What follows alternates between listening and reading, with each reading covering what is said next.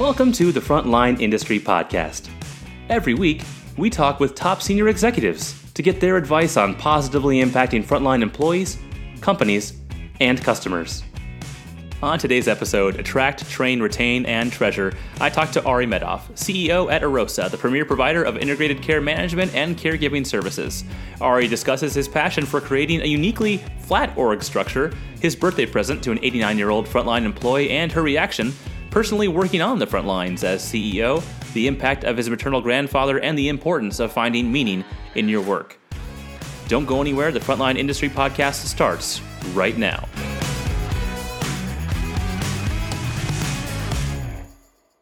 Welcome to the Frontline Industry Podcast. My name is Joel, and I am joined today with, I would say, a very inspiring and servant leader, Ari Medoff. And Ari is the CEO of Arosa, which is the premier provider of integrated care management and caregiving services with almost 30 locations now across 8 different states and around 2,000 employees. Ari, welcome to the podcast. Thank you, Joel. Great to be with you. Really happy to be chatting with you today. Before we get started, just fill in the listeners on what is Arosa, who you are, what you do every single day. Absolutely. Joel, Arosa is a national provider. We're in 8 states, as you said, with almost 30 offices, where we provide the best in-home senior care. So that's personal, non-medical care to the elderly, and care management services. So these are expert social workers, nurses, gerontologists, occupational therapists who really act as guides and navigators to families and our clients themselves as they go through the aging journey. And so we are a social enterprise. We're a for-profit social enterprise with our mission. The top part of our mission is to attract, train, retain, and treasure the best care professionals. And, the past year or two, I think that being a great employer has become ever more important and certainly ever more publicized and recognized as being important. We have had that mission as the top part of our DNA since 2012, since I joined a company called Nurse Care of North Carolina. Attract, train, retain, and treasure the best care professionals has been our mission. And later, maybe we'll get into the second part of our mission because I think that they dovetail with one another. But that is a bit about who we are. I love that. And if you wouldn't mind, the words attract, train, and retain, they make sense to, I would say, virtually anyone who's listening. But I think treasure is a very specific word choice that I can't imagine you just threw in there. And I would love for you to share a little more about that because I'm very curious. It is. And treasuring our care professionals, treasuring everyone who works in the company is vitally important. We are in a unique business model where we were a distributed, almost gig type workforce well before, so many of these other DoorDashes and other types of gig companies came about, meaning we operate in 1,000 places at 1,000 times of day. And so we have to be really creative about how we say thank you. We have to be really creative about how we communicate with one another. We have to be really creative about how we make everyone on the team feel a part of something bigger than themselves. Because when they go to work every day, they're not coming to an Arosa office, or I guess, let's say 95% of our teammates who are care professionals or caregivers, I should say, are going directly to a client's home.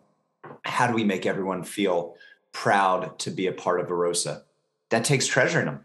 If that means that we choose some unique holidays to celebrate, like Mother's Day is a paid holiday, and we, 93% of our teammates are women. So hence Mother's Day is an important one for us. Yeah. We celebrate Worldwide Gratitude Day on September 21st. And that dovetails with our top core value, which is be ambitious while humble and grateful. So treasure to me means showing gratitude. It means saying thank you wherever we can, because you have to be observant. To say a good thank you, you have to be observant. You have to pay attention. If I just send you a thank you note that says, Joel, thank you, it was really nice to meet you, that's a lot less meaningful to you than sending you a thank you note saying, Joel, on December 6th, we sat down for a podcast and you asked some of the best questions that I've ever had in an interview. And in particular,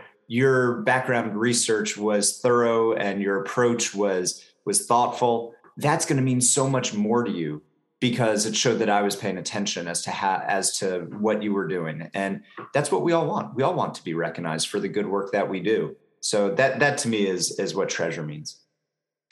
It's very hard. I must admit, I've never worked in the healthcare space. And so, I'm making some assumptions here and tell me if I'm wrong, but I have to assume that it's a very competitive market and losing employees can be very costly and difficult for you, but also attracting them can be also very difficult to do. Walk me through how that impacts your employees then. Yeah. On a micro level, on a one-to-one level, when our employees are recipients of that treasuring, then it makes a huge difference. I'll share with you one quick anecdote.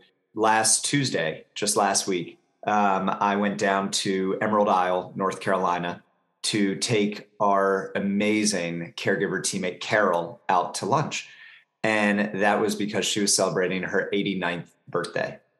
And so we took her out to a great lunch. We gave her this beautiful gift box, and inside it had 90 scratch-off lottery tickets. So 89 plus one to grow on.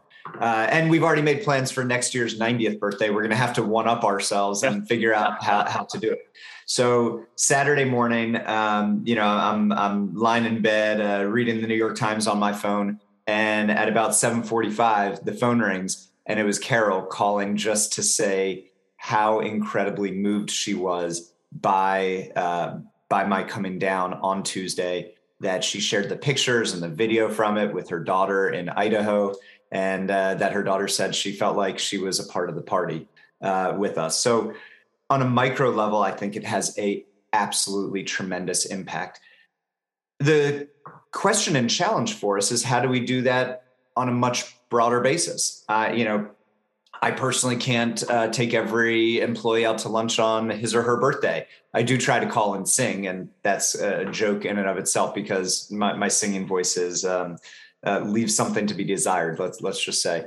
But how do you scale that kind of culture of gratitude is something that we work at every day. But I think it starts with just a mutual commitment. And so one of our KPIs as a management team is writing thank you notes every single week. And we hold each other accountable as a management team to that. Wow.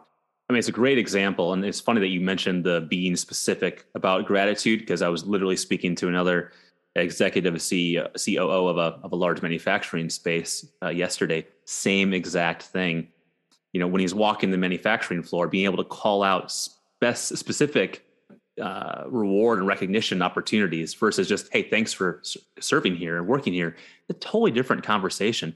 How does that impact then your turnover at a macro level? When you look across the organization, how are you seeing that sort of trend as you attack it internally with gratitude and being specific when it comes down to your turnover against the perhaps averages in the industry? Yeah. We're about 20% better than industry average. So we are in an industry, as you alluded to, that has high industry turnover. That does have very high turnover. And part of that is because the jobs we're providing are not high enough paid. They don't come with enough benefits. And again, the ties are generally loose because we're not together in one place every day or with any kind of frequency.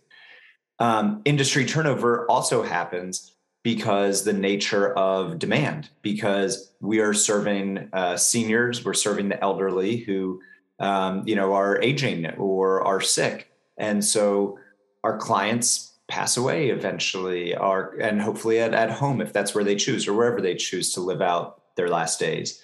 Our clients sometimes move from home into a senior living community. And even in the best case, in terms of turnover, our clients recover. So take a client who's had a surgery or has had an acute illness and they get better, well, we get fired, and we love to get fired for that reason. But that leads to very high industry turnover overall, because there's no, there's no client that's going to live forever. So, we are better than industry average. Industry averages have ranged from 60% up to, I think at one point it hit 82 or 83% turnover, which is pretty extraordinary when you think about it. And again, we kind of track right there at about 20% better than average. And I think that's a testament to the culture that we have built around gratitude. And it is also a testament to our model, which really has these professional care managers who I referenced earlier, the social workers, nurses, gerontologists, and others, who really work very, very closely with our clients and work very closely with our caregivers to make sure that both parties are feeling supported. And they're really expert relationship builders. So, when there are concerns, they're helping to address them. When there are micro trainings and, small pieces of education that need to happen that are very client specific, our care managers are expert at making those things happen. So I think that our model also has more support built in that helps reduce our turnover and hence increase our retention. How many steps removed are you then from your frontline workers? If I'm in the home of an elderly person, are there 2, 3 levels between me and you? Well, depends on the day. I'm wearing a polo shirt today, but I have my scrubs upstairs. I'm a CNA myself. I'm a nursing assistant. And so, at times when we have schedule changes for caregiver teammates, or sometimes on holidays, I'm providing that direct care myself as well. So Some days I would say 0. It's an interesting question, Joel, because I've actually never really counted. If you want to look at it in terms of levels, it would probably be 3 or 4. But there are lots of days. I would say most days I'm speaking directly with caregiver teammates, whether that is, again, calling to sing happy birthday, whether that is inviting a teammate to speak on a panel with me. We should have done that for this podcast. We could have had we could have had an amazing teammate, sit right here. Or if that's just dropping off, some fresh cookies, at a client's house and to a caregiver at the same time.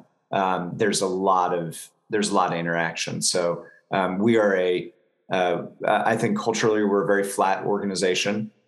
Every teammate knows how to reach me. I mean, when I send out my emails to the company, my cell phone number's on there. It's coming directly from my email address. It's not some alias that's going, off to someone else. It's coming straight to me. So lots of interaction and lots of ways to connect.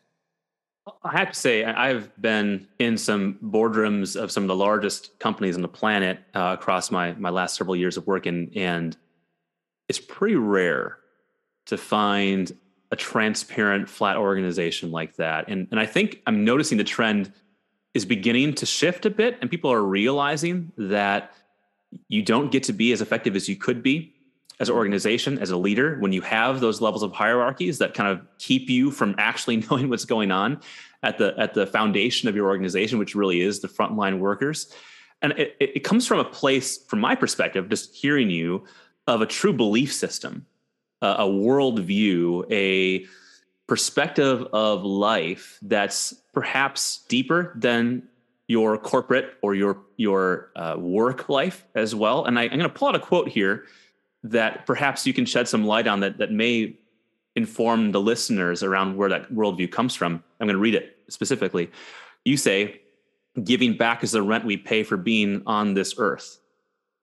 And that you feel like doing the little things that make a big difference in the lives of others, and feeling like what you're doing is meaningful, is hugely important. Say more about that, because I think that's very powerful. And I think that is, at least from my perspective, trickling into some of the things you've already shared earlier. Absolutely. I mean, this was instilled in me at a young age. My grandpa Gene, my maternal grandfather, I'll never forget this. He was lying in a hospital bed here in Durham, North Carolina at Duke Hospital. And I think I was about 11 at the time. And my sister Kara was 13 or so. And we came to visit him, and he'd been in the hospital for months with post-heart surgery. And Kara, my older sister, is the most phenomenal student known to students. She was a Rhodes Scholar semifinalist. She had like a, 5.3 GPA, just ridiculous. And she was all proud of her grades.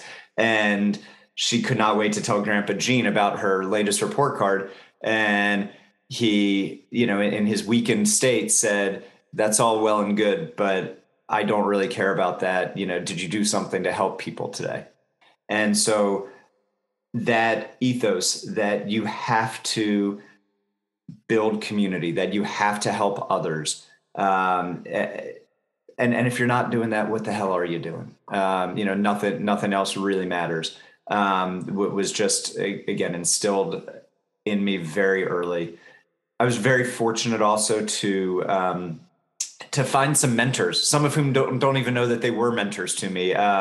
Clay Christensen was an HBS professor who was just a renowned professor, and his talk, which he thought was going to be his last lecture, he recovered from some illness and actually ended up teaching for a while longer. But I watched his recorded last lecture, and he talked about the nobility of management, and and his anecdote was about being at a company picnic that where he was the CEO or owner of the company, and seeing his employees and their families and having a deep appreciation for how their work impacted their family life. And I would extend that, and it's the community life, right? How do we have healthy PTAs? How do we have people join Rotary clubs? How do we have people get educated and read the newspaper so that they're informed voters and citizens? How do we have someone, how are we supporting someone so they're a better mother or father or brother, sister, aunt or uncle, what have you? It's a lot of it comes from finding meaning in your work and being able to support yourself in your work. And I think that's a very deeply human thing. I don't like the term work-life balance so much, because I think that this very stark separation causes more anxiety for many people than is actually helpful to think about. Not everyone is going to love every day of their job, but I think as a society, I think that we have to elevate the value of work itself and promote the inherent worthiness of all work. And I think that we've moved away from that, unfortunately, and that, again, it doesn't mean that, we should all work 50 or 60 or 70 hours a week. It doesn't mean that, we shouldn't care about PTO. We should. We should care about all those things. We should care about enough time for leisure, enough time for investing in family and investing in community groups and partnerships. But I think that just the inherent meaning and importance of work is something that we have devalued, both from a policy perspective and also from a cultural perspective. And there's a great book called The Once and Future Worker by Oren Cass that I would recommend anyone read. I don't agree with all of his policy recommendations, and in many ways he's more conservative and libertarian than I am. But I do think that at its core, he is calling for a reorientation of many of our policies around raising our appreciation for work and for employment. And I think that has a lot of truth to it. I know we're running out of time, but I was sitting in a boardroom with a very large bakery, a manufacturer of baked goods, years ago. And I hope they had great baked goods and treats there on the table during this meeting. I wouldn't say it was a sole reason why I've gained my weight, but I will say their baked goods are in my pantry right now, and they are at a weekly level. But I remember being strongly impacted by the COO of that business, because I remember him saying, none of us, and he was speaking about his executive team who was surrounding him, none of us have a job unless our frontline workers are doing their jobs. Like, we are not the most important people. It's them. And we're here to support them and flip that triangle on its head where I'm at the bottom supporting you. You're not working for me. And I think that's very powerful. And I'm hearing that come out of your words as well. There's a better way of being a servant leader. There's a better way of leading our employees. Our clients don't give two hoots about who I am. They don't give two hoots about, whether we're backed by Bain Capital or some other, private equity sponsor. They don't care where our headquarters is, which is in the cloud anyway. Truly, they care about who is it that is caring for me or caring for my loved one on this given day. So I like to say that we are only as good as our least good caregiver teammate on his or her least good day. So, at the end of the day, Joel, that is 100% true. I think in a direct care world, in a direct care industry like we're in, and whether that's personal non-medical care or care management, it is that much starker than even a bakery frontline worker where, chances are if, one croissant goes off the line without, as many almonds or as many chocolate chips as the protocol might call for, that's probably not ruining someone's day. If we have teammates who are, not at the top of their game, then that is, that's a really big deal for our clients' families. It is amazing to me how incredible most of our teammates are almost every single day. Right. And our days can become consumed by the difficult situations which arise, because when you have 1,000 people in 1,000 places at 1,000 times, or 2,000 people in 2,000 places at 2,000 times, sometimes someone's going to oversleep, or sometimes a teammate's child is going to get sick and it's going to throw the day off. Sometimes our clients wake up and they haven't had a good night, and they're not feeling well, right? Or they're grouchy. So things are going to happen every single day.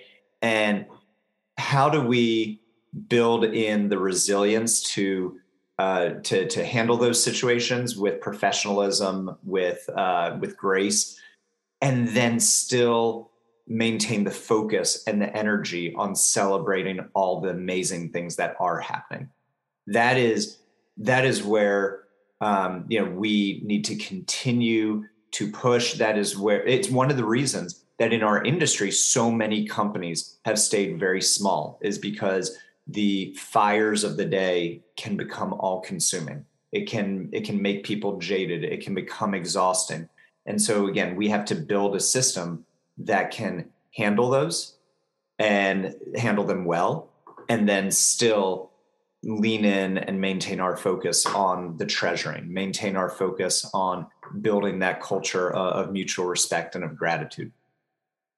Wonderfully said. And I'll leave you with this last question for the sake of time today. And I'd love to pick it up on another day as well. It's been fantastic talking to you. What's something that you believe that if everyone else in the world believed too, would make this world a better place? There's absolutely no substitute for showing up. And this is embedded in one of our three core values. It's walk a mile to build relationships. In a world today where it is easier to do a Zoom call than to meet in person for coffee or lunch or for a walk.